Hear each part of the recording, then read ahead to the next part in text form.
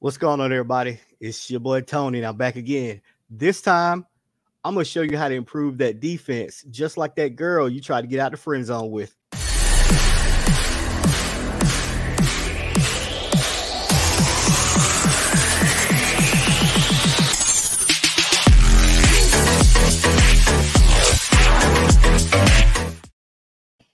All right, y'all, we're going to get right into this. But first, because I always forget because I'm old, hit that like button, subscribe to our channel.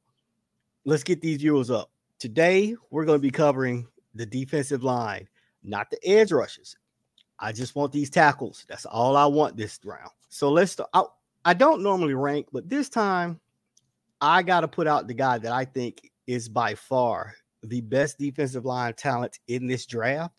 And I'm not saying it because I'm a homer, but Jordan Davis from the University of the champion Georgia Bulldogs. 6'6", 341 pounds of just man. And by the way, he does also play running back. He did score a couple touchdowns for us this year. A lot of people say Jordan is an extraterrestrial because nobody should be that big and move that fast. Because if you saw the Michigan game where he was running down these running backs, you should be scared. Whatever defense you put him on is going to tremendously improve Falcons. He's also very intelligent because they took the RAS, the relative athletic score, and he tested second highest of all time, only behind another Georgia product. Well, Georgia Tech, but they are little brothers. Calvin Johnson. This man, again, 6'6", 341 pounds with a 34-inch wingspan. His 40 is 4.7. Listen to these, 4.78 for a 341-pound man. And a 32-inch vertical and a 123-inch long jump. Why is this man this freakish as an athlete? This makes no sense. Some of his strong suits is he just can overpower anybody. You cannot block him one-on-one, as a lot of teams in the SEC found out. You have to double, and sometimes the double teams aren't even strong enough for him. That's just how physically gifted he is as a tackler, as a rusher. One of his weaknesses, though, is I think his conditioning. Me seeing him firsthand, he wasn't in like on the longer drives like Alabama in the championship game when they kept him on the field. You could tell he was getting a little tired. But that's out of any defense. But him, I think he just got a little winded a lot faster than the other people. But I think Jordan Davis by far is the number one overall defensive lineman in this draft. Now let me go to the number two guy. And yes, I'm ranking these. And again, I'm going to stay with the national champion Georgia Bulldogs. And I'm going to go with Jordan Davis's running mate, Devontae Wyatt. Now, why would you think that I would put both of these guys together? If you have not seen them play together, I don't know what football you've been watching. Now, I will say that he fits more of a 3 technique, but he can play outside 0. He's dense and he's compact. He's only 6'2", 304 pounds. But again, him and Jordan Davis work out together, and they are beasts in the weight room. He has a lot of power in his punches. So when he's moving the offensive lineman off of him, he doesn't have a problem. He's faster, but only about like 0.01 second of Jordan Davis. These guys, again, freakish athletes. I will say I don't see too much of a weakness in his game. Everything he has can be improved on at the next level. But I think even if you take Jordan Davis away from him, he's still going to be successful at the next level. You might have to put somebody next to him to help him. He does have a little trouble beating one-on-ones unless he does a swim move and get around. But enough about my championship Bulldogs. Let's move out of the conference just for a brief time. Let's go to the number 3 guy I think is a stud in the making. And that's Perrion Winfrey from Oklahoma. Now, in 2021, he's been, I say, very eruptive to offensive lines. he was regarded as a strong first round pick, but of course, with the emergence of this Georgia defense, he kind of took a step back from that. And it's nothing against him. It's just the players ahead of him are better. He only really got 6 sacks, but that's not his specialty. He's more of a tackle for loss guy, and he got 11 of those.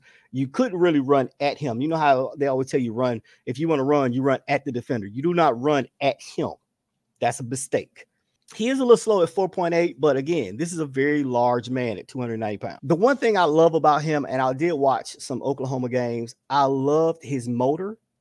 If one thing he has an advantage over Jordan Davis is he's better conditioned. He will give you 110% every play until you pull him out the game. But that's also, I think, a detriment because he doesn't know when to stop. And everybody needs to stop and take a break every now and then. I don't think he knows how to do that yet, but a good defensive line coach, not even worried about this guy.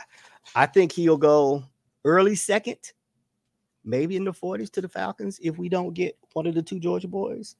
I'm just put it out there. So you know what we got to do. We got to come back to the SEC because, again, what is the SEC known for? Defense. DeMarvin Leal from Texas A&M. One of the 2 teams to give Alabama a loss this year, the other being Georgia in the national championship game, for those that did not know. Now, I will say that he entered this year as a definitive top 10 pick. But again, with the emergence of the 3 I mentioned before, it kind of knocked him down. So he's not, I don't think he'll be a first round pick. I think he's more of a mid to late second. He did regress a little bit. I'm not sure if it was the scheme he was in, but he's still a threat to rush the passer. At 6'3", 285 pounds, he's definitely an interior lineman when he gets to the NFL. He can be switched to the hybrid role where you can play interior or edge. It just depends on who he's lining up to. He's big enough, he's athletic enough that it will cause a mismatch with whoever you put in front of him. This is another guy that I honestly think that you might have to double team.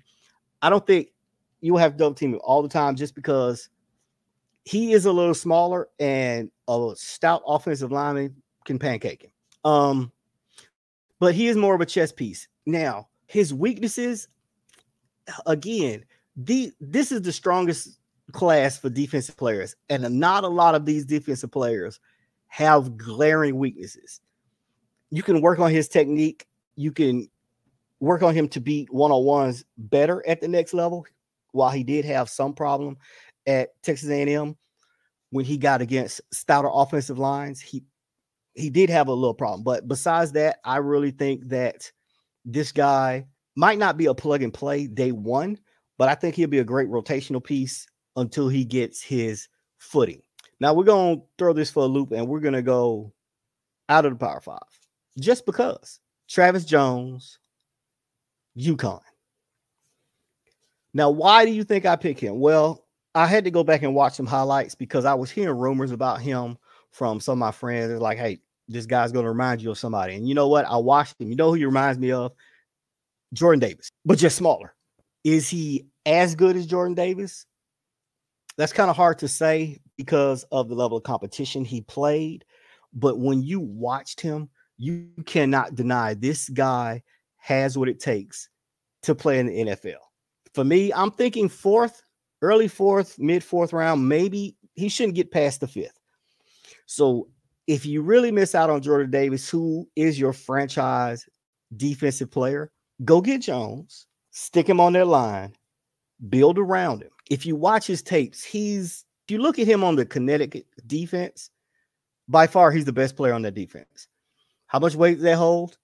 It depends on how high you think that Connecticut defense is. But 6'4", 325 pounds, at the Senior Bowl, he showed that he could play with the big boys. And that's where I think that he jumped people like Logan Hall from Houston, Mathis from Alabama, even Matthew Butler, who I was high on at the beginning of the season from Tennessee until he kind of regressed this year. Besides all that, I think those are the 5 defensive linemen that will really help a defense. The first 3, plug and play. The next two solid rotational pieces for if they went to a defense that was already built, DeMar Lil and Travis Jones would be a perfect fit. If you're trying to build a defense from scratch like the Falcons or the Jets, you want to get somebody that's gonna be your anchor. Get one of the first three. Now, with all that being said, I'm gonna bring this video to a close. I will catch you on the next one. Holla.